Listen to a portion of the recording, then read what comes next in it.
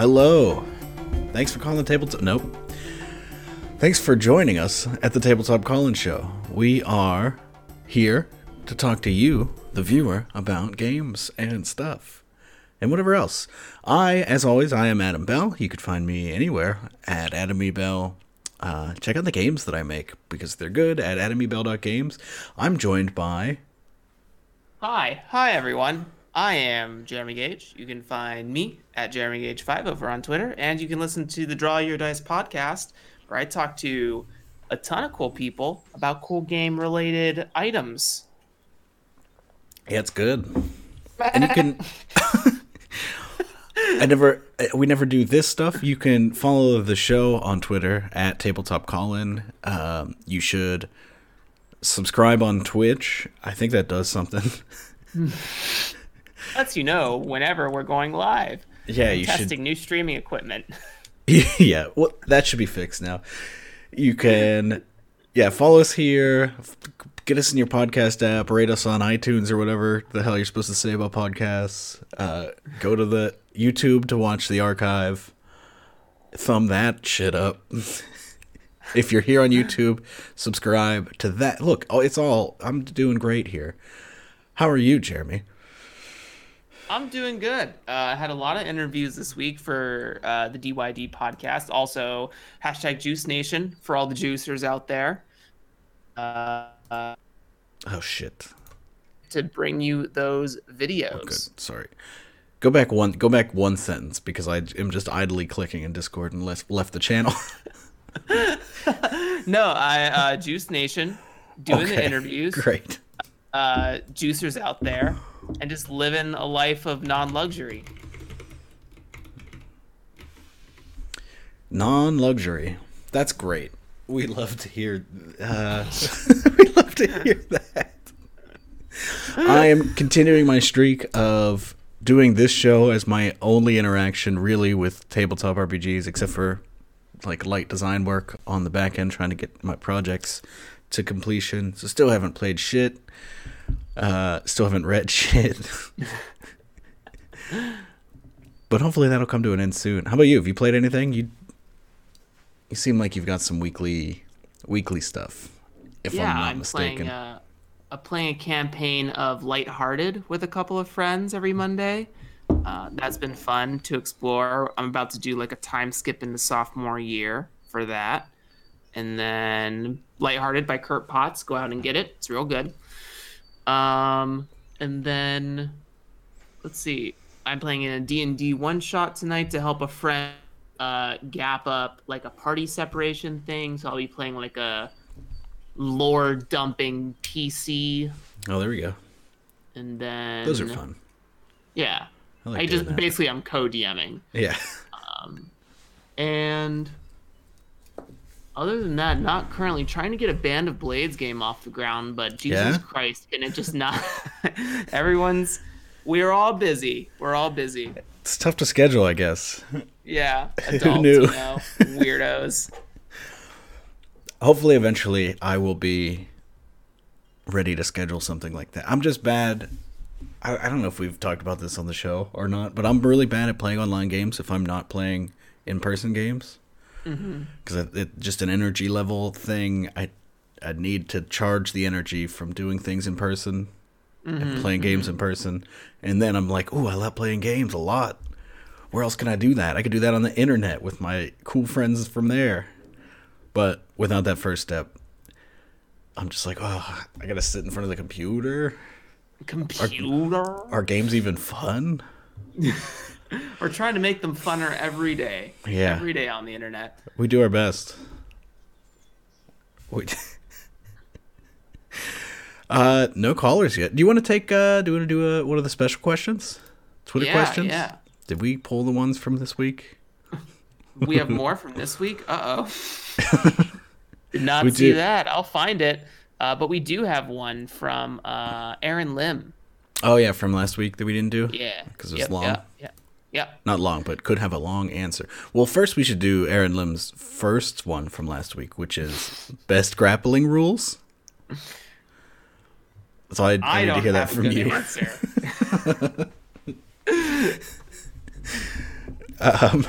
But the I think best grappling rules are where you put the dice down, you remove all the paper off of the table. Okay. Everyone gets up, and then they grapple. a physical challenge. Yeah. Yeah, I agree. Not determined by stats, not determined by rolls, but through sheer force of will. All right, and then the other half of the question was, on a less shitposty note, how much do you/should you tell players about the inner workings of games, the reasoning behind mechanical choices, and why are they usually seen as separate from the main text?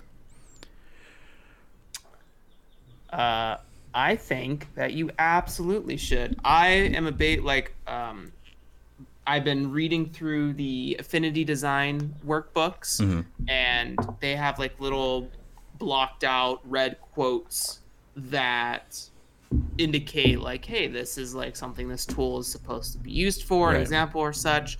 And I personally, and I think Numenera also does this as well. Numenera has a lot of that side designer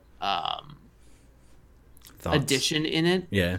Helpings. I would love that. It's something I want to do for my games. Like, hey, this was the intended purpose of this rule or whatever, or this section, right? This is what I was trying to capture. If you need help as the GM, or if you need help as the player to understand what's going on, sort of like an extra helping hand thing. I can see why not everyone would want to do that. Sort of maybe as like a narrative. I don't know, narrative leniency, I suppose. But I love it. I think designer tips in games could be very cool, especially if like visually designed in a great way. I think it can add a lot. Yeah, if you putting them in that sidebar like that does bring up the half the question of why are they separate from the main text. But like, I am kind of desperate to make a bigger book so that I can, because when I'm designing for like a small, like a zine size, and my game's already run over on page count for what I would like to put in a zine, so I have no free space to play with in that. So I would love to make a book like that has that extra stuff. But I think I do usually put. I can't remember, because you've read some of my stuff. Do I? Yeah. Explain why I'm doing things. When's the last time I read one of my games? It's been a while.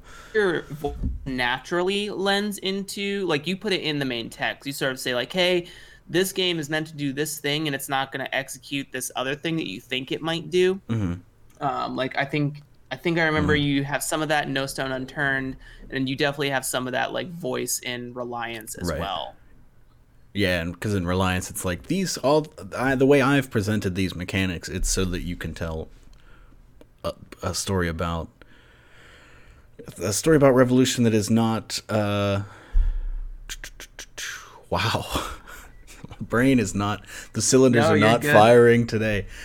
A version of it that is not about like the normal stories of Revolution that we see in media, where it's like, oh, we just banded up, and then, well, because we banded up, we won. And there's no additional work needed.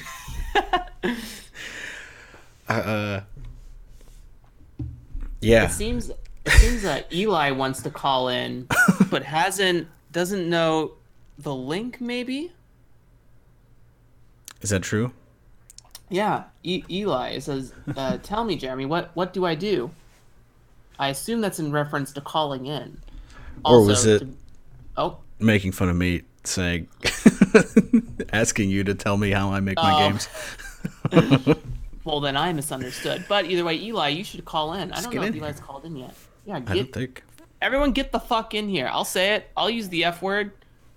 We need callers today. We need questions. Unless I can find that Twitter post that has additional questions on it. I do have it up. So once we're done juicing this fruit, Want to bounce me a link? I'm trying to think. Oh yeah, I mean it's in. Here, I'll just put it in that channel. Yeah, that'd be trying to think of. I had another answer to this.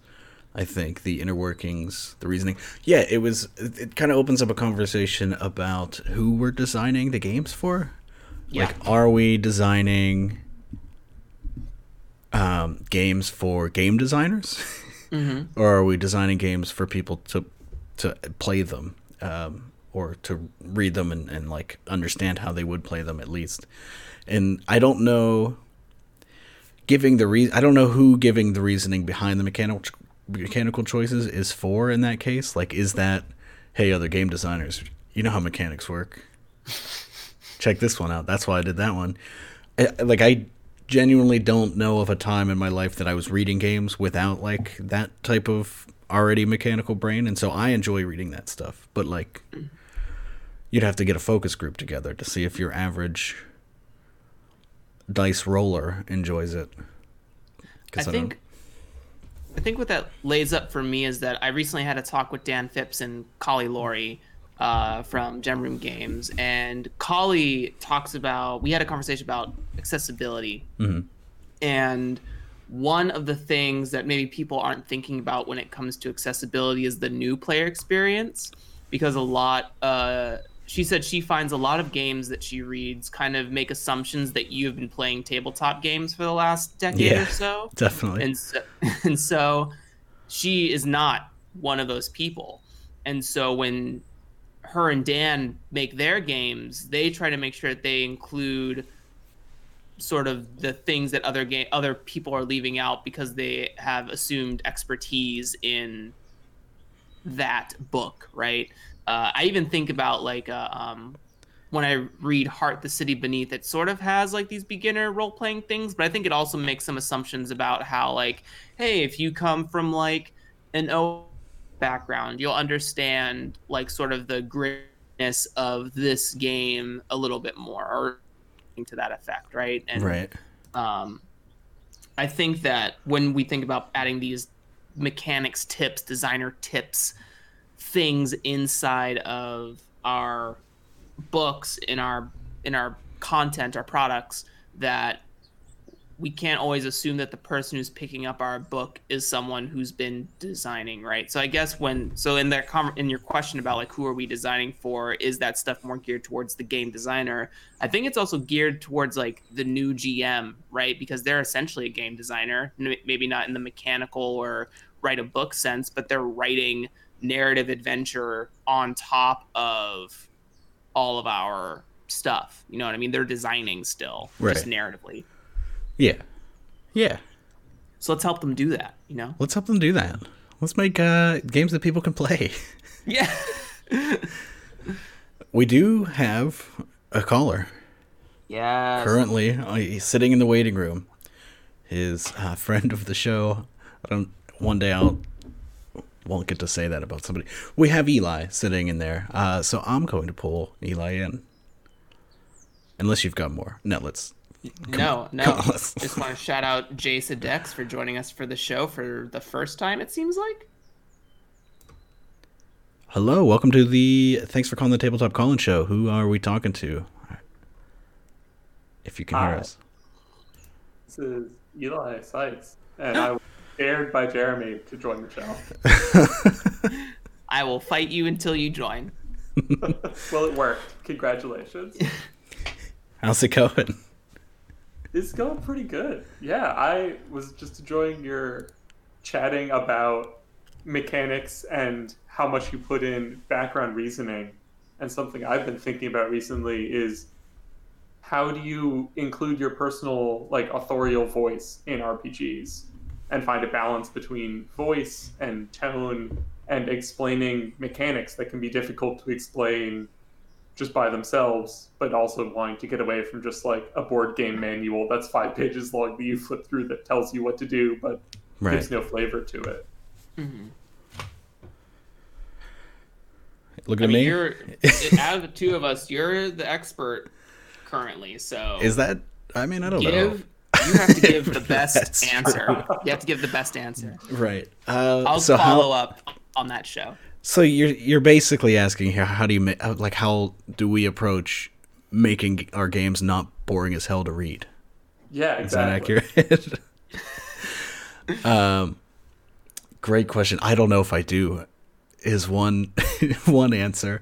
But I think what I try to do, to who knows what degree of success, is to just like think about how you would interact with those mechanics. And so even if it is still just me saying like, this is how this works, this is how this works, like structuring it in a way, even if like the text isn't super, oh my God, I just looked at the chat and see Jeff Stormer say, I'm Hollywood voice actor Matt Mercer. I can't deal with it. Y'all are famous now.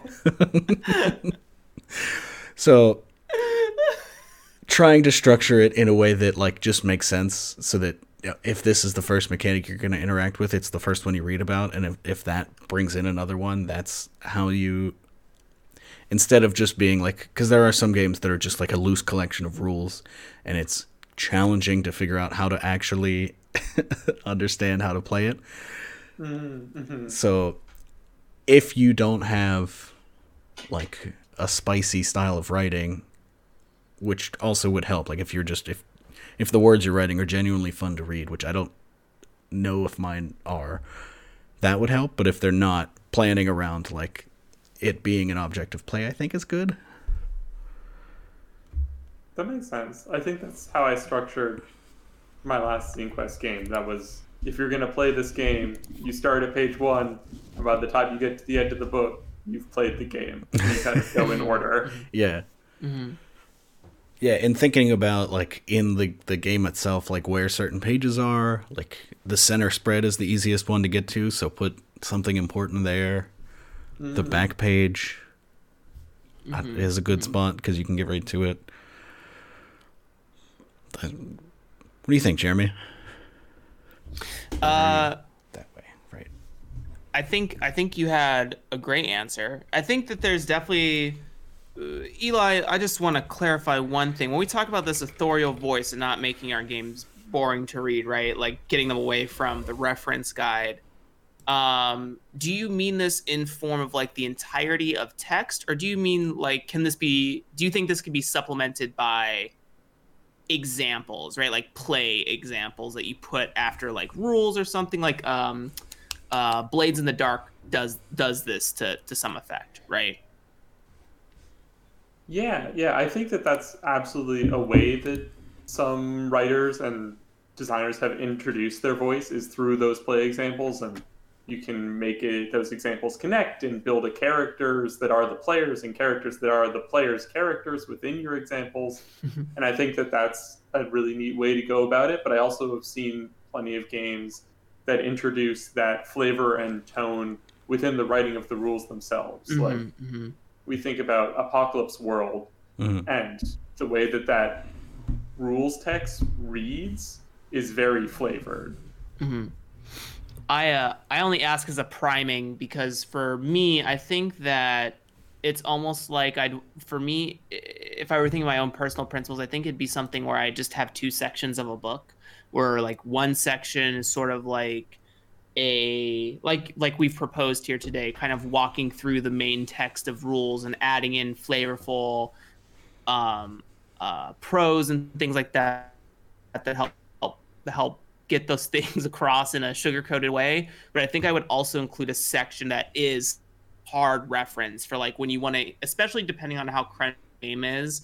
I think this also depends on the style of game you're writing to what effect I would do this, but I would definitely include like a back section or front section, whatever.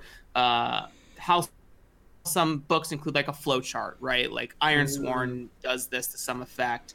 But just the section where it's like an index or a glossary of like, hey, here are the terms we went over in like the very flavored portion. If you imagine trying to bring that book to the table, have all that sort of prose present rules and trying to sift through that and get to an answer that you need right now rather than an answer that you need to like skim for without like highlighting your book or whatever. So I would include like a reference section, I guess, and separate those two to make one a tool version and make one a fun to read version. That makes a lot of sense.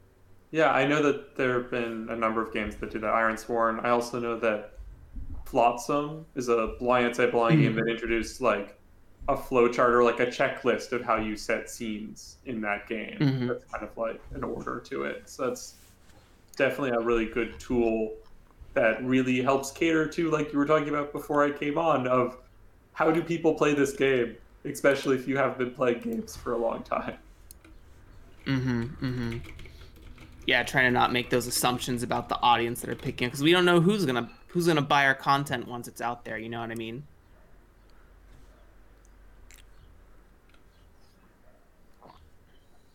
I just put it in the chat, but if the show crashes, it's because my computer, I can kind of feel a blue screen coming on. It's really starting to jive no. slow. It just did something weird to my display, and it's just been happening lately. So sorry about that. But yeah, I think that's the splitting it into kind of reference bit makes sense to me. Because yeah, that's the problem with like making the text like overly engaging. Yeah. Then when you're playing, you're like, how the hell does this work? I swear it's in here. Yeah. Through 60 pages to find this rule. Damn you, D&D. Yeah. All right. Yeah. Cool. Well, Eli, do you have anything you want to plug or anything before you? Yeah, I mean, Skedaddle? I am currently thinking about this problem because I am currently writing my Zine Quest game, which is called Thursday, and it's a Belonging Inside Belonging game about time travel loops based on the Netflix show Russian Doll. And it's going to be real cool. It's great. It's going to come out this summer. So cool. I need it. I need And it if you out. want to learn more, you should listen to me talk to Jeremy about all the DYD podcasts, because that was a lot of fun. Yeah, I'm looking forward I to need it. it out. I'm excited about it. All right. Talk to you guys later. Yeah. See ya. Bye, Eli. Thank you. Cool. I love it. Licks fingers, holds it up to the wind. I feel a blue screen. Chat is good today. Thank you, chat. I'm kind of ill prepared for that question, I think, because my shit's probably boring to read. No, what? At least I it- literally just told you Well, no, it has Reliant- great voice. What do you mean? Well, Reliance is good because it's so damn short that I had to make it good. It's like a self-editing thing. Do not. But I'm gonna yell. Don't The- make me yell. the games are good. You don't have to yell. It's fine. I'm not saying that anything that I'm making is bad. I just think that is a weak part of my design, probably. My pulp level. The pulp is happening. We've got another caller in the queue. It is Discord user Randy Lubin. So I'm going to, usually I say that so that then the stream delay happens and that person can hear it and mute the stream so they don't have a brain attack when they hear us twice. So here we go. Hey, thanks for calling the Tabletop Call-In Show. Hey, how's it going? Good, how are you? Good, fan of the show. Oh, thanks. So calling in to continue this conversation I was just having and throw out that there's a bunch of interesting examples of writing that helps facilitate both beginner players as well as integrate the voice of the text and all the things to reference into the flow of the game, and that's in the like freeform LARP side of the design community. That like LARP scripts are a huge thing, so that sometimes the whole game is a LARP script, just like Eli was saying with the zine, where you just kind of read it front to back and that's the whole game. And sometimes there's the material that's separate from the script, but the idea is that as a facilitator, you just have this script that could be, however many pages you need, that you just go through one step at a time. So when you're like there in the moment running the game, you kind of just need that one thing front and center, and you just go step by step through the script, and the game is gonna kind of run itself, at least from like a facilitation standpoint. Right. Randy coming in hot with the knowledge. I fucking love it. Let's go, dude. That does sound good. I haven't done enough. I've done Really, zero I haven't. LARP, Yeah, I haven't. so I've this done is good. very little in like stuff in the LARP zone, and I would like more, especially soon. Whenever where's that's a Adira? I thing, need yeah. Adira to get in. Yeah. So like, So what's I think there's so much that the tabletop scene can learn from the LARP scene, and vice versa.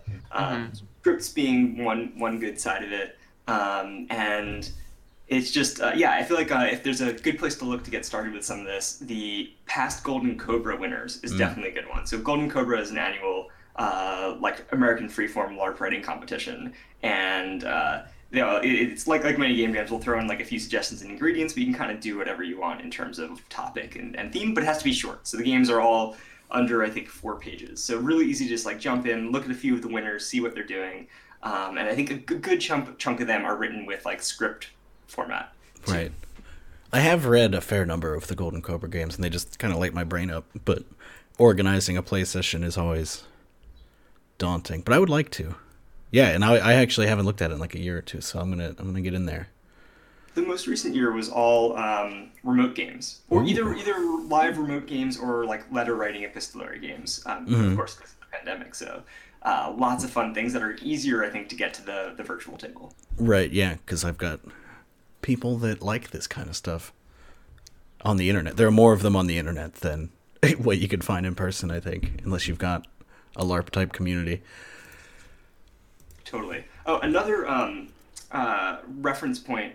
This is just an example I love. It's actually from board games more than anything, but writing the instructions in character and having some sort of like frame story can really punch things up. So my favorite example of that is a game called Space Alert, where you're playing a bunch of space cadets on a like what should be an autonomous like self-flying spaceship. You're just there just in case something goes wrong, but inevitably things go wrong, and then you have to start breaking it or start fixing what's broken. But the whole rule book is written in from the perspective of like the instructor who's training you, who's like, I swear nothing's going to go wrong. I think actually it opens by saying like, we're here to celebrate the memories of our brave crew members who were lost in the wrong speech. Wait, no, welcome.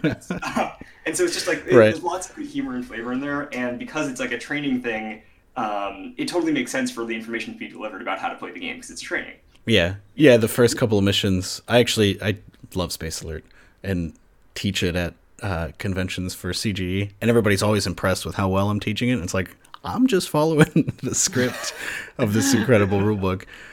Because, those first couple of missions are just like, here's some of the rules. And the reason you only have some of them is you're in, like, an empty room with buttons on the wall, and you just have to pretend.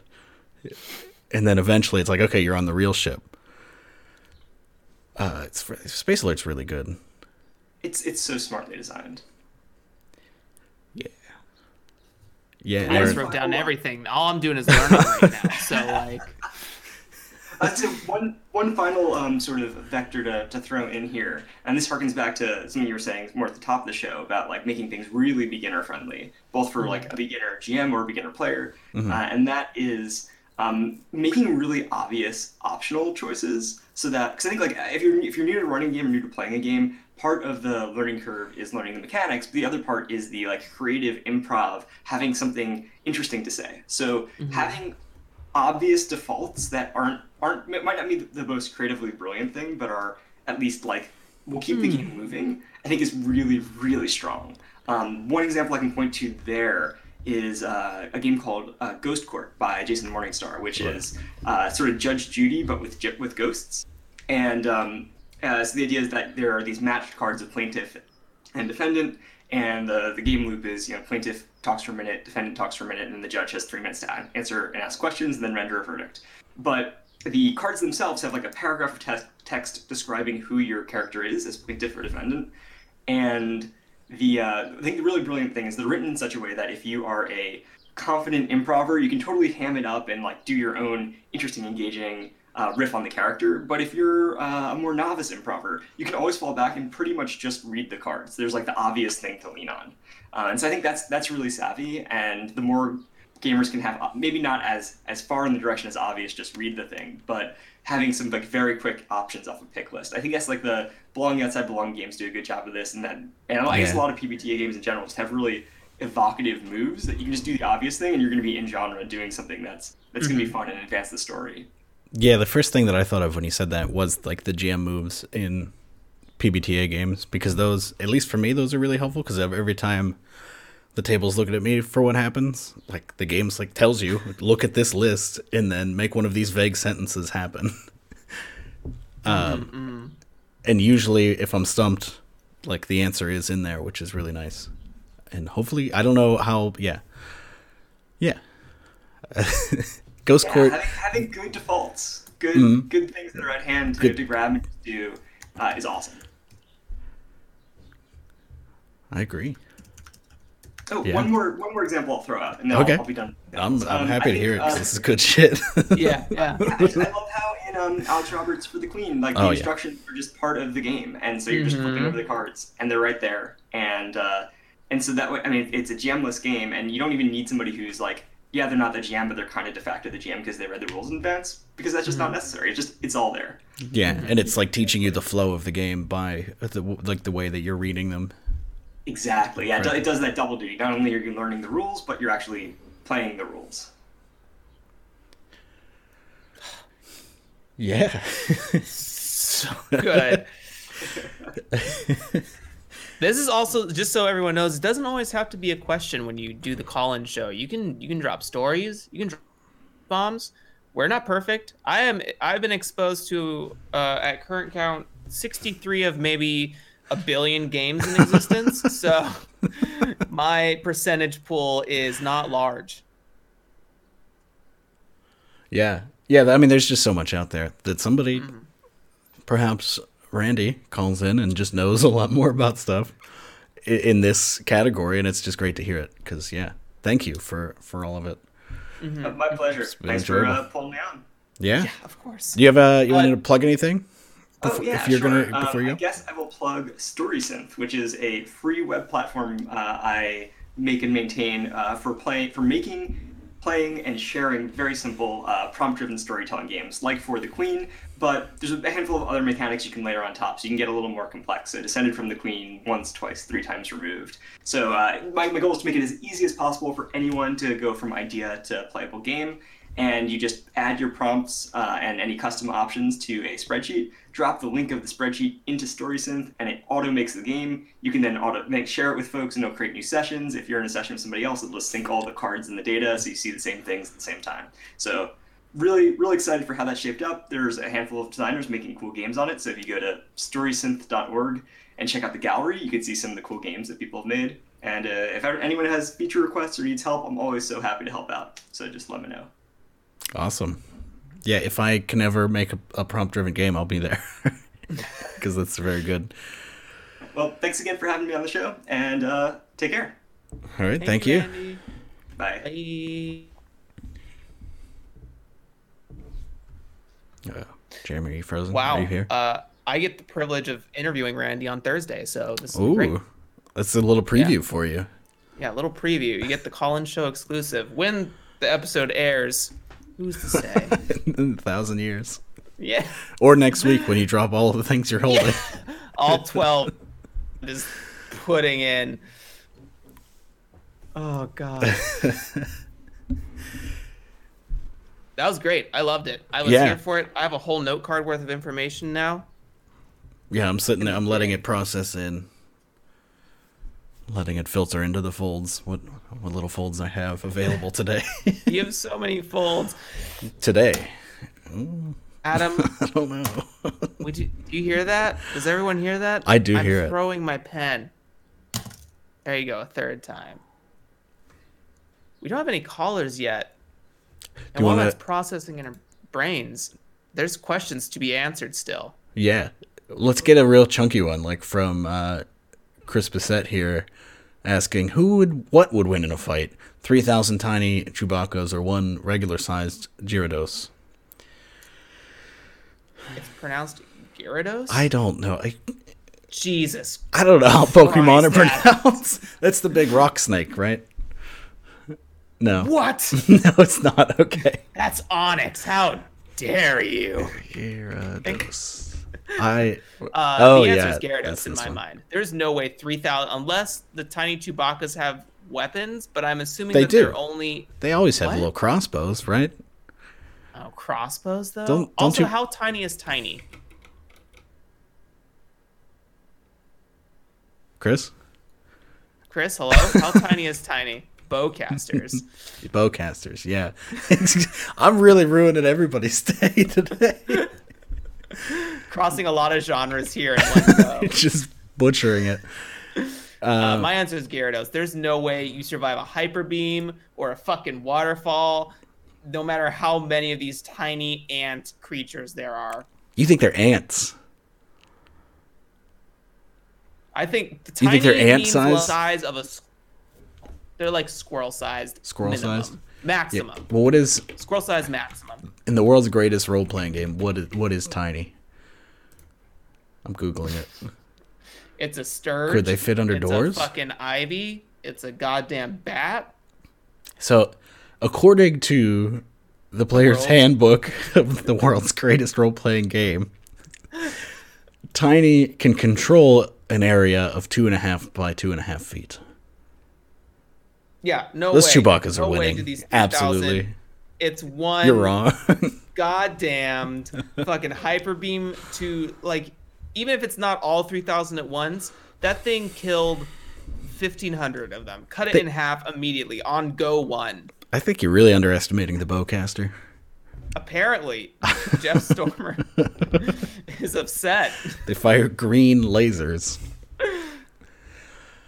All right, so that's a stalemate. You folks in the chat It's not a stalemate. It's a goddamn victory for the Gyarados. That's what you say. If the chat can decide for their own selves. What else do we have here?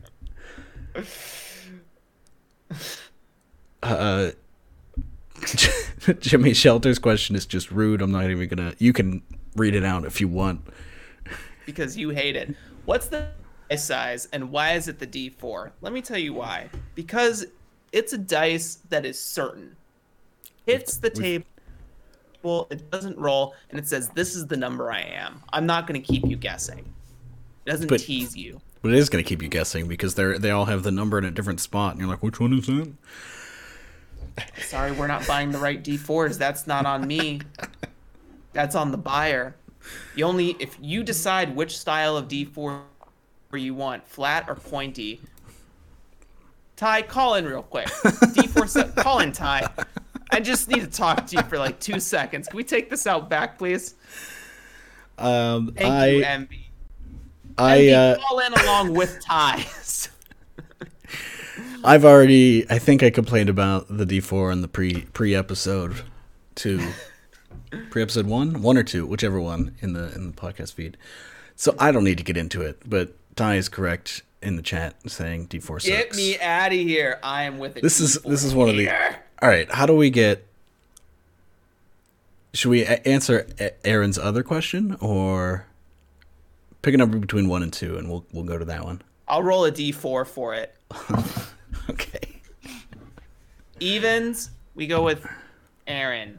Odds, we go with Jeff. Huh. That's evens. We go with Aaron. Also, I read that D4 in a second. I'm basically a machine. Oh, Ty's trying to call it. Okay. Let's get him in. Hi. Thanks for calling the Tabletop College Show. What's going on? Yeah, you want to talk shit about D4s? Let's go. I have a genuine question. I'm not here to talk shit about D4s, even though they suck. Here we go. All right, what's your question, Ty? All right. Welcome back to the show, also. Wow, that's quite the intro. I'm off kilter now, but that's my so life. My question that's what I present to people. Yeah, you that's the way to get a good interview too, right? You just get someone completely off kilter that they can't think straight. But all right, here's my question.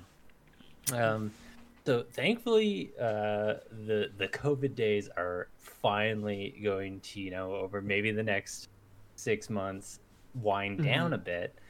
And I think one of the things we've seen with COVID is that a lot of solo games are doing really well. And, it kind of opened up an entire new subset of gamers that not the bad gamers, but the role play gamers to see that sort of thing. And I wanted to know if you think that the trend is going to end when we're all back around the physical table playing with friends, or what other sort of trends that we've seen over this quarantine period that you want to talk about and hear more about, or think are going to stick around or maybe go away. You want me to just re-ask that maybe with more clarity? No. I get it. I get it. Yeah, I get it. I'm here. If you wanted to re-ask it, you could. I'm not going to stop you. But you don't. You don't need to at all. I think that I don't see any reason why it would go away. I think especially at the beginning, whenever people do start hanging out with people more, I think we probably all have forgotten how to do that.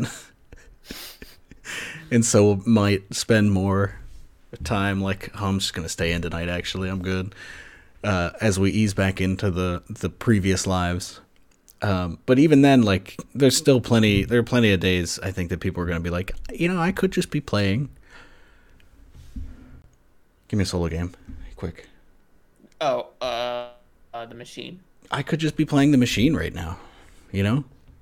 Why not? Because, I mean, it's not like video games. Solo video games have been around for eons. When we play those. But the mechanical design space of solo games is just such a fun little playground because you could do so much weird stuff. I don't think that's going to go away anytime soon. But what do you think, Jeremy? I think Jace Addicts says something interesting, that you guys were playing with friends at Physical Tales Before COVID, ? And while that's probably partially a shitpost, it's also technically like, I think it's an assumption that we make that collaborative games at the table were like the mainstay. But like I said in the last guest, there are billions of games out there and billions of different players. And so while maybe, I don't know, in America, that's the only vacuum I can speak of, maybe solo games weren't ultra popular, that doesn't mean to say that solo games aren't popular somewhere else. So I think just the trend is starting to bleed out. There's also people who, I've seen conversations about how people probably won't really retain a sense of normalcy when it comes to engaging with others, with a sort of anxiety built up from COVID about how even if everyone's vaccinated, there's still going to be this slight unease of being in large groups of people to some effect, right? Maybe you'll open a little who don't just because they want to be safe, or that they've had some additional trauma attached to their lives because of this. And that's fine. I just think that for all of that is what I'm pointing to, and that I think solo games have probably always been popular in other places. And like MV is a huge solo game fanatic, and I believe MV is only 20 years old, 21. Am I wrong? MV, correct me. I don't know how old you are, but I know you're going to university. So I'm making an assumption, but like that's MV's whole bread and butter, you know what I mean? And there are probably other people who have only like of solo games, like period. Like they love the video game solo game, they love the tabletop solo game, they love journaling, they love all of that. So I think if we're talking to America, maybe we'll see more solo games. And I think that there's more content out there for solo game actual plays that maybe I haven't seen. But there's definitely room for innovation in sort of the content creation field in that spectrum for solo games. And yes, to flat out answer your question, yes, I think there will be an upswing of solo game design from all of this, particularly talking about America. I can't speak for other countries, but that's where my intuition lies. Cool, yeah. And just to shout out Riley in the chat, despite asking this question about going back to, the real world, my longest gaming group, 8 years, I think, has been completely online. So I'm an old hand. The nice thing about this quarantine was seeing all of the virtual tabletops sort of get supported more, because it's like, oh, I've been here so long, and it's finally nice that all the games are like, oh, we're going, and we're gonna support digital play. So that was one of the nice things to see. But that's it for me. Cool. Thanks. I do play games. I play games in person a lot, and I like it, and I miss it. I do also miss it. I can't. I just got my first dose last week, and I'll be getting my next dose on the 20th. And after that 2-week gestation, I'd like to see some friends for sure who have also received their vaccinations. Play some games at a table for sure. Yeah. Yeah. Heck yeah. Thank you, Ty. Thanks. Thank you, yeah. And Any- the D4 does suck. Nope, no You plugs. run, Okay. you coward! Just gone. But yeah, most of my friends that I've made in my adult life have been through like board games and stuff. So like it's usually pretty easy for me to be like, we're playing a role playing game tonight, and you're gonna like it. So like Deal. that's where I got a lot of that play in back in the day when that was a thing. But yeah, I think solo games are around to stay. But we do have another person in the queue. Friend of the show, Will Yobst, is up next. Let's fucking do it. Hey, thanks for calling the Tabletop Call-In Show. What's going on? Hey, Will here. Hey, Will. How you doing? Hey, Jeremy, Adam. This show is so good. Thank you. Thank you. It's Will Yobst, game designer in New York, Ontario, Canada. How's it going? What's up, everybody? What's happening? I had to step out for the last few minutes, but I popped back in for the conversation about like gaming in quarantine and with and without people. I was wondering, both of you have made a ton of stuff in the last year, which is really hard to do. And you should be really proud of that stuff you've made, whether it's 2 to 3 tabletop related shows or the precipice of the new funding program that we'll all be using, or Scene Quest, etc. How have you found the support communities that you reach for or create or use in this time? It's something I've been thinking about, having just gone to an art gallery for the first time in 18 months or whatever, and just seeing a ton of art had me feeling like, damn, what does this feel like to folks that aren't creating in this online affinity community, basically?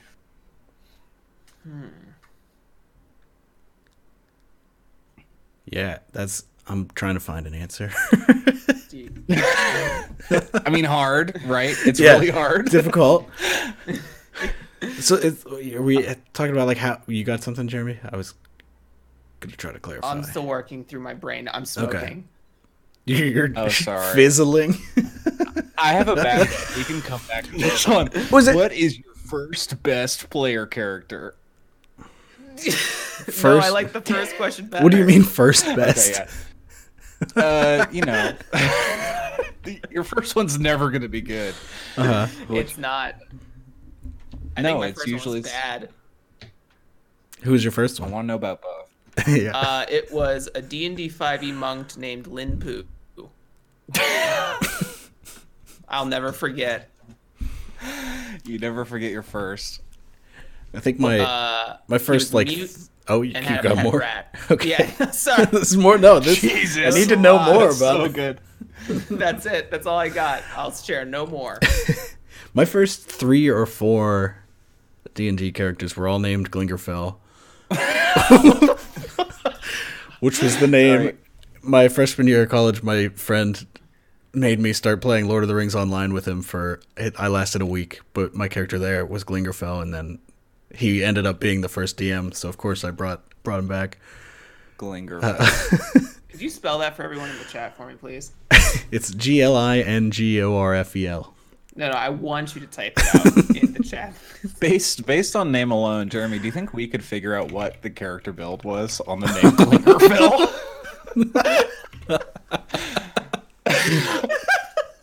I'm thinking 2-weapon ranger, right?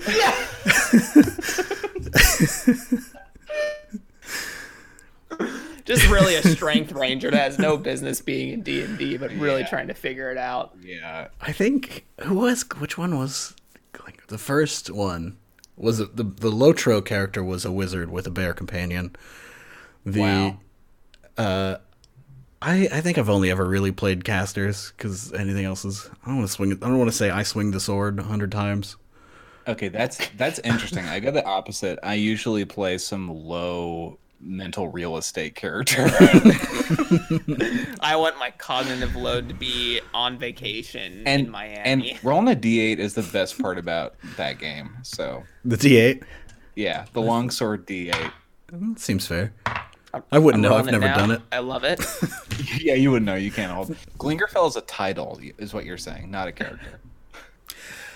I want to say the second time I brought Glingerfell back to Dungeons and Dragons, I think 4th edition at the time, was I had a whole backstory about how, despite looking and being nothing close to the original Glingerfell, was actually the same person through some tragedy. Wait. I wanna do Let's go back. the existential question. Can you re-clarify the question for me so that I feel Yeah. like I understand it when I answer it, instead of giving you an answer that answers something else? I would love to. Okay, context. I went to a private gallery showing for some MFA projects yesterday, and the main topic of conversation after like talking about the work was the circumstances by which the work was made. In tabletop games, we have this online community that is very collaborative and strong, at least on twitter.com and on the Brain Trust and through Itch. Like, we have a storefront that we're all familiar with. How do you find that process and coming at that from maybe other artistic avenues or whatever? How have you found it in quarantine? Because those things existed before, but in this time of, there's a lot of solo creative making, but I feel like I'm exposed to tons of public game design, which is really healthy for me. Yeah, I think I don't think I would have made really nearly close to as much stuff if I as I have in the past year if I hadn't found online communities such as the official Discord for the Brain Trust podcast, which I don't know what that is. everybody should listen to that if you like what Will's talking about here. Two That- great hosts, 30 great minutes, maybe sometimes more. Is that how long it is? I don't know how long it is. I just put it Oh, on. we're at an hour, but I won't correct you on air, so you can edit that out. But yeah, that Chris space swore I has listened been to like a 34-minute, whatever. That's a second point. We did one, which was like, damn, we got to reset this shitty show to get people back in. So I guess it worked. To answer sort of how do these more public IRL industries find online footholds and communities, me and my partner talk about this all the time. Grace, she's a visual artist, and we just last night had a conversation about how do we abuse things, because I'm very like tech forward. I'm all about using the internet as a business tool and figuring out how I can reach as many eyes and ears as possible when it comes to the sort of stuff I'm creating, whether that be through Itch, podcasting. How do I create that online funnel system, right? And I think that's where you're asking. Is that correct? I just want to make sure I'm still Yeah, maybe. great. Good. Sounded good. So I think there are, like, I think about things like Dribble and Behance are like some options for digital designers, and those help. I mean, Instagram is an obvious one, but I have mixed feelings about Instagram. And then I'm sure there are tools out there for getting those online things out there. And then for the community side of things, I think it's Discords. I think it's just like, I feel like there's just this, at least for what I've been exposed to with Grace, there's a sense of like traditionalism when it comes to art, and that online is sort of like a thing a lot of her older crowd of community members kind of scoff at. They're like, the most they'll do is a Facebook group, right? But I think, you know, utilizing things like Slack and Discords, maybe having like digital art exposés. Like there's what is that called? GatherTown, right? Like why not have an art exhibition online through GatherTown and meet people too that way? That's certainly an option. And having like proper like art critiques, like not the ones you had in college as a freshman where everyone's kind of just like dunking on you, but like proper ones where people are examining like line art and asking about your color theory and contrast and things of that nature, like really getting into the terminologies and saying like what was your intent here, et cetera, and fostering those conversations. I think it's about using sort of the tools that are present even in ways that we've been using as the game design community, and figuring out how to create a game that play Discord, Will, you and Adam, and why not find a way to bring those community ideas that live in IRL places and putting them digitally in the same sort of function, like posting up someone. I know not all like visual artistry pictures well and transfers into like you have to be there. It's like that sort of thing. I understand that, at least from what Grace tells me. This is all very secondhand. I want to put that as a grain of salt in this whole thing, that I'm a very secondhand, like, understand the art community in that way.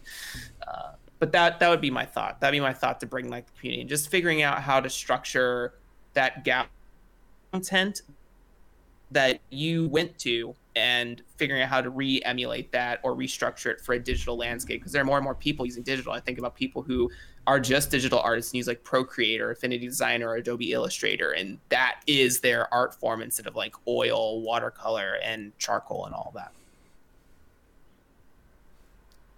Beautiful. I design in command line, so yeah, I get digital.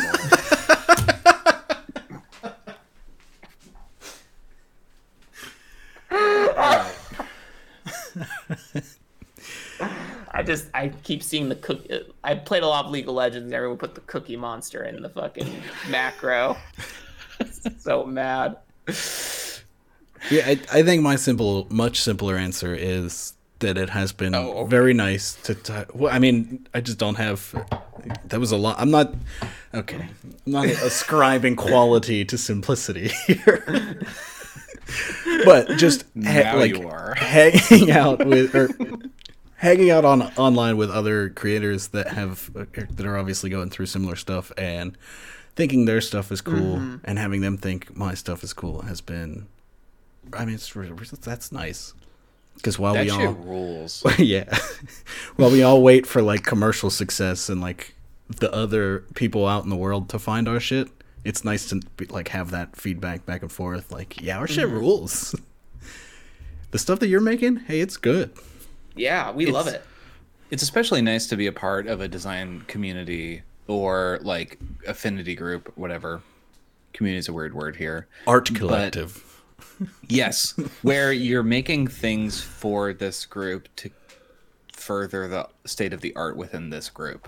And it's like when I first got into games a long time ago, I like wanted more than anything was like a cohort of designers that I could share stuff with. And like now I feel like I have that, which is the goal. And so I've gotten that and done it. And so it's very nice and comfy to have that in quarantine, where I feel like I would have just stopped by now if that wasn't the case. Oh, I definitely would have. Yeah. Who would I be making games for?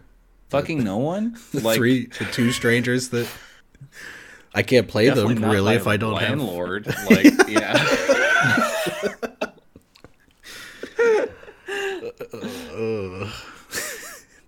On that note, I'll take my call off the air, but thank you too. The show's killer. Cool, thanks. Yeah, if you want to plug anything, go for it. Listen to the Brain Trust podcast with me and Adam Vass. Do it. Go to the Discord. Everyone here is invited. What else? Fucking Torque, I guess. I'm working on it. It's coming out in July. It's like what month is it? Right? It is April. Yeah, January, dude. Oh. Sorry, you actually confused me by saying that. I heard it. I'm gonna be thinking about that today. If you need editing on your game, hit me up. I would love to do that. My DMs are open. Otherwise, thank you two so much. The show rocks. Goodbye. See ya. Thank you. We've got one more caller for today because we are at time, but that doesn't matter because we're not syndicated. We just do this on the internet. So Vidita, get ready. Or viewers, get ready for Viditya. Hello, welcome. Thank you for calling the Tabletop College Show. How are you on this fine afternoon? Silence. Viditya, hello. my sweet. Hello? Can you... Well, wait. While Viditya's aching, say hi, everyone. My partner Grace has joined the chat. Hello. That's it. Hi, Grace. Grace, you did a great job interviewing Jeremy the other day. I enjoyed that podcast. That special episode of the Draw Your Dice podcast. With the mystery guest. So ignore... Is Viditya here? There's Green. Yeah, I hear. We appear to be having technical difficulties with our latest caller. We'll give it a couple of minutes, and then we'll close the show down. Wait, I can hear Viditya. Oh, no. Is it on my end? It is on my end. Oh, good. Oh, thank God. Hello. How long have you been speaking? I don't know. I've just been yelling help for a little bit. I'm trapped in the college show void. I think you were muted on my end because you must have called whenever we were having audio issues. Oh, no on the worries. show. But you're back. Hello. Thanks for calling. Hi, Viditya. So, there's been great conversations happening. And there's, I love hearing all about, like, community and where we're going and various genres and stuff. But that's not what I'm here to talk about. In the past couple months, I've been racked with nightmares, waking up in the middle of the night, just sweating with fear, thinking about fucking progression in tabletop RPGs. I'm never satisfied by any of them. It keeps me up. I can't eat. Please tell me about games that have progression that you really like, or what your ideal progression system would be in a tabletop RPG. Shit, now I'm gonna be up. Are there any games that have progression systems that I really like? Okay, That's so wait. Great question. What is a progression game? What is a progression system to do, right? What is it supposed to showcase? Leveling up, bro. I'll narrow it a little bit. I'll say character progression, right? Because I feel like story progression and like narrative progression. There's a lot of like tools there. And there's a lot of stuff, progressions. But like I never feel there's a lot of games where I never feel satisfied with either the pace or the mechanics or how my character is growing and my choice would matter and all of these things, right? Like there's pros and cons. So let's say like character progression. If that helps with narrowing it down. Yeah, absolutely. I feel like you took away all the good progressions. No, what do you mean? There are so many good progressions. Narrative progression, I'm here for that shit.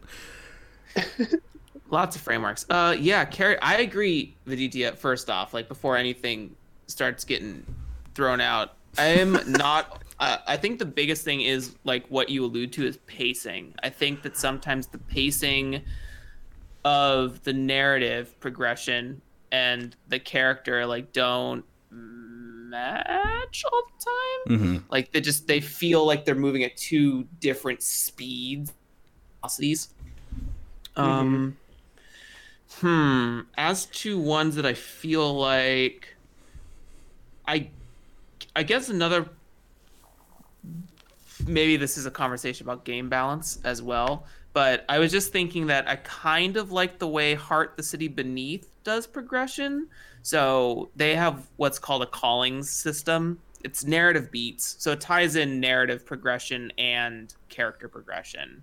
And so what you do is on your character sheet, on the callings portion, at the end of a session, you will say, hey, GM, I would like to experience these two things in the next session. And it'll say like, fall in love with someone and receive like a major blood fallout mechanically.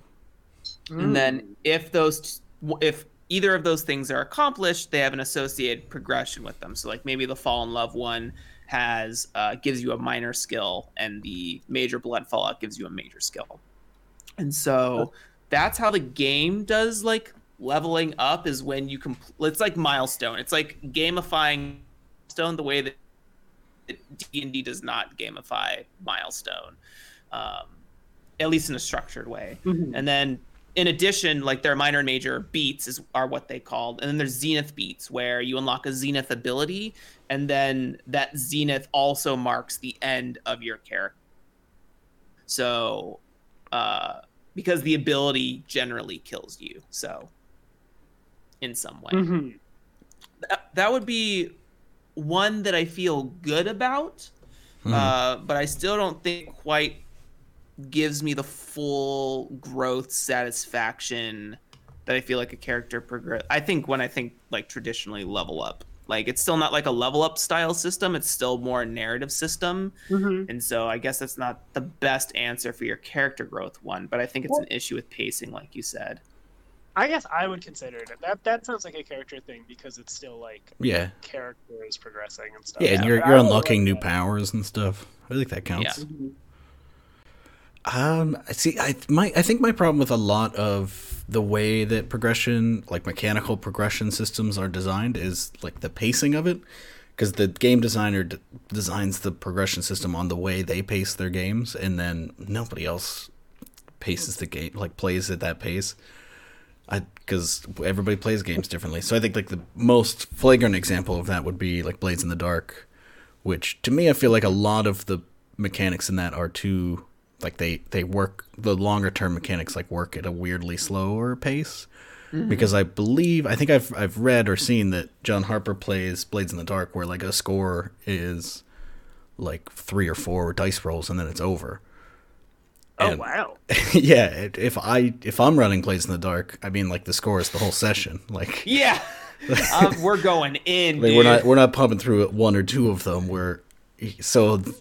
Because then there are mechanics that are like, oh, for the crew playbook, if you answered yes once, then that's 1 XP. But if you said more than once, it's 2 XP. So things like, did you execute a successful smuggling job? And it's like, yeah, we'll only ever do that once. We don't play at this rapid fire pace. And then a lot of the other stuff I think goes in with that. I could be wrong about that, but I'm pretty sure I saw that that's how he plays that game. Which seems like a wild way to play it. I'd be interested in trying it, but I don't think I could ever run it that way. Yeah, I can't. Blades in the Dark has always been, or any Forged in the Dark game has always been 1 full session of mission and then 1 full session at a time. Right, not like back and forth between those two, which I think that also explains the way like the harm reduction in that game works, which like it takes like 4 downtimes to heal your harm, but like, oh, okay, it's because he thinks you're doing 3 downtimes in a session. Not only that, it's like you're ripping through only like harm comes from more rolls. It's like the more you roll, the more you're stressing and hurting yourself. Like, yeah, maybe there should be some guidance about mission length. Yeah. Potentially. Yeah. Okay, so pacing. Pacing is like a big one. Yeah, I think heart is a good one. I think what the more satisfying end of the spectrum are ones where growth is considered through skills, even as like mechanically foregrounded as like step die systems.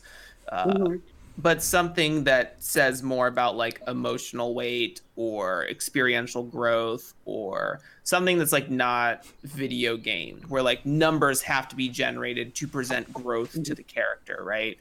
I want to learn my channel divinity through like as a cleric, right? Like if we're talking about the world's most popular role playing, I'm gonna throw up. Passionos, right? That's yeah, exactly. There you go. Yeah. Which you should all go check out. All Nerds Here. But the for puppets, I think the ones where it's like it makes it seem like a person, like you're vesseling a person rather than you're vesseling a set of code. I feel like numbers feel like code. So like when I play D&D 5e, I don't want to get like channel divinity at level 4 because that's what the game says. I want to get channel divinity because I've proved to my god that I am worthy of his domain's power, or something to that effect. Like I'm worthy of the cause that they've set forth for me. Yeah. Oh, that's my dream. Oh, the people that play the world's most popular role-playing game and actually follow its rules on XP, like, bless their heart. That's so much work. That's me. I'm that person. You do that? You calculate it and stuff? Yeah, because Miles, like, it's like I as the GM say when you level up, what? Like that doesn't feel good to a lot of people. It's like I feel like I should be level 4. Yeah, but you still haven't gotten into the king's castle, so no stone advancement yet. Like that's bullshit, dude. We just took on 20 bandits. Back when I ran it, we did. I just kind of we did gut based. You know, I was like, when was the last time we leveled up? Y'all want another one, or like we ready for it? And that worked pretty well. But can I toss in like a sub question real quick? Yeah, please. Yeah. How do you feel about like talking about, you know, like not just numbers going up, and I feel like progression is a thing that we think about linearly in terms of like power scaling. But what do you feel about progression that like takes into account maybe a character's decline or like downfalls or flaws, right? It's like, oh, because that's something that I want to explore in my own games, where it's like progression means character change, and characters can change in good and bad ways, right? Like that's what makes them interesting. Ooh, shit, I'm tingling. I'm picking the fruit. I'm juicing it. I'm getting ready to taste it right now. This is a hashtag Juice Nation moment. No, because in you don't know about Juice Nation, part of it now. So hashtag Juice Nation. But when in that same cleric example, right? What if I'm not doing the thing my god wants from me? I just finished watching season 1 of Fantasy High for Dimension 20, and one of the players, Allie, is playing a character named Kristen, who is the chosen of the corn god. And very like kind of stereotypical Bible thumping style of character, at least for like the first 2 or 3 episodes. And then as the progression of the show goes on, there's like some doubts that throw in. She starts learning about other cultures and their religions, and it's like, wait, is the corn god like not cool? Is the corn god bad? He did a lot of crusades. This is okay, hold on. And then like starts questioning her faith, right? And questioning of faith is part of faith in of itself. So like she creates a new god for herself, and all of her abilities are sort of like reflect that, and really have a way to change those things. But like, what if I find out the like century of my god that like is not cool, and I'm like, I don't agree with this. I don't want like, do I have to be a Tempest cleric for the rest of the game? No, I want to be able to switch over to like a fucking light, because light seems dope and lightning seems like a butthole. So like I would, and then again, like what happens when I have to re-follow a new faith? What happens when I have to reinstill a new faith inside of my? What does that progression? Like, I lose everything from Tempest, and now I have to start slowly proving myself in light. It's not a 1-to-1. They don't have the same ideals. So like, what does that look like in a progression system? And I think what you're alluding to is very not just on the cleric level, but even like, what if I do a crime? What if I kill someone for the first time? What if I save someone from a burning building? Like, what does all of that do to my character, both in skill and in mental and physical capacity, right? Yeah. Oh, that's good. That's good. I think a lot of like the negative type progression, you just have to have player buy-in, I think. So like building structures for players to be like, yeah, I'm gonna fuck this person up that I'm playing. Like, let's go. But like, I am not super well versed in OSR type stuff, and I feel like there's a lot of that in there, but mostly in terms of like, oh, your hand was in the wrong place in the dungeon, and now you don't have it anymore. Yeah, so it's like very physical. Looking at how different systems like that do it could be useful, and then like applying it to more other stuff that aren't just like injuries. Not that they all only do injuries, but you know. I think that's Yeah. a good area that's doing things like that because they're just used to characters dying and shit. So they're happy to fuck them up.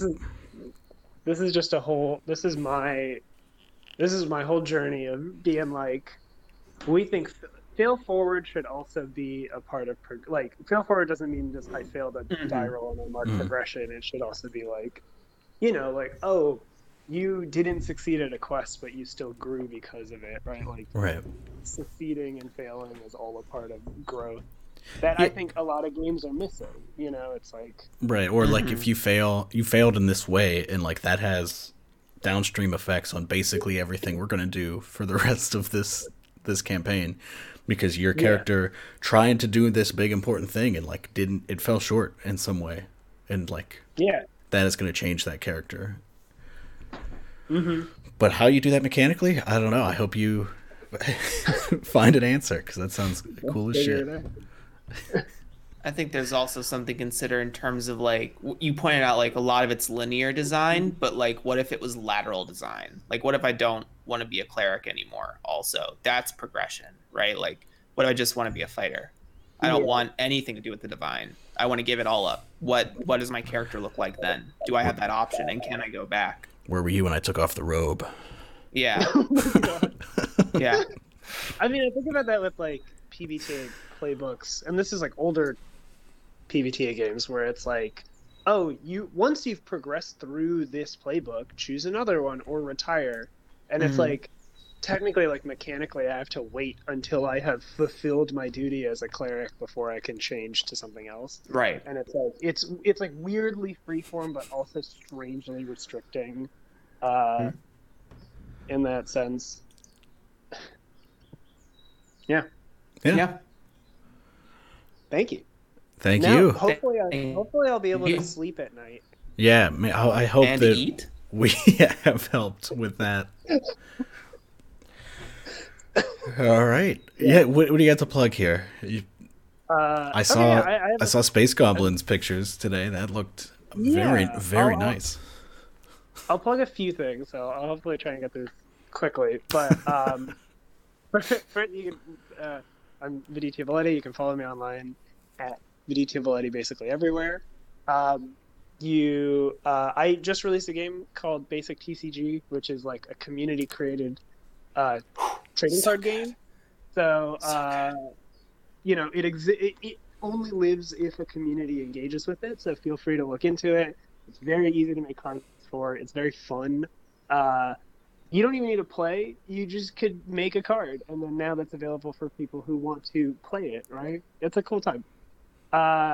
And also, my cast member on All Nerds Here, happening at 3 p.m. EST, is a game I'm not a part of, but on twitch.tv/allnerdshere is Sunflower Street Plays for the Dungeon. So if you want to see players, or if you want to see puppets play a role-playing game, not players who are represented by puppets, but puppets who are characters playing characters in For the Dungeon. It's really good. It's really fun. It's just this really fun time, so you should definitely go check it out. And then similarly, on twitch.tv/allnerdshere, I'm a part of an all-POC cast game of Passion de las Pasiones called Corazon Station, which is a sci-fi space station telenovela game. We've just like hit the hurdle of, I think this is episode 6, so we have about 4 more episodes left in our season.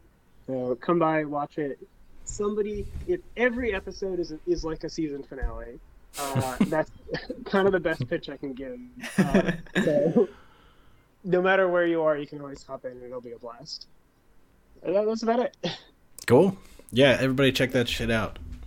It's good. If I find out you didn't show up, I'm not letting you juice anymore. Oh my god, Juice Nation! Juice Nation! Help the puppets juice. Help Corazon Station juice. Tell them Juice Nation sent you. Yeah, and that is part of the reason why we shifted the time on Sundays, because there's no reason for our shows to be competing for thank you time so much. and viewers. I really love that. That made us all feel really loved, and this is a wonderful community, and we want to always share the love as well. So, Well, thank all you. right. Good talking to you. Thank you so much. See you later. All right. So that's the show. We did it. That's We're the show. 20 minutes over time this week, but As always. it's because the viewers took 20 minutes to find us and start calling in, which is good. I enjoyed it. We got through some of the pre-questions from Twitter. We had some great conversations with some guests. I had a good time. So you want to let's wrap it up. Who are you, Jeremy? Hi, everyone. I'm Jeremy Gage. You can find me at Jeremy Gage 5 over on Twitter. You can catch me on the Draw Your Dice podcast, where you can listen to some of these callers who have been guests on the show, including Ab has also been on the show twice now. Where we learn about the principles and philosophies of game designers to help educate you and bring new inspirations to your next content project. Cool. And I am Adam. This is the only show I do. So like follow me on Twitter or wherever else at Adam E. Bell. Follow the show at Tabletop Call-In. Tune in live Sundays at 1 p.m. Eastern. I'd recommend it. I haven't been able to super keep up with chat because I only have so many brain processes, but it's been great in there today. So like watch live so you can join in that discussion. But of course, if you can't watch live, get us on your podcast app, check it out on YouTube, or watch the highlight on Twitch. Whatever you want, whatever's best for you. But watch it for real. Yeah, but for real, like And good like, stuff. And subscribe and shit and rate if you can. I don't know. Sounds great. That's what you're supposed to Yeah, say. review it, whatever. Give Hey, us. what is up, guys? Welcome to my channel. We're out of here. Hey everyone, it's Fartbray 9000. I just want everyone to like and subscribe and hit the notification bell so you can be reminded of when all the new videos come out each week, Wednesday and Saturday. Smash that This is not bell. for the call-in show. Yeah, smash the bell, tingling ring ring. All right, we're out of here. Thanks everybody that called in. Thanks everybody that hung out. Thanks everybody that's listening to this later. Enjoy the tavern music.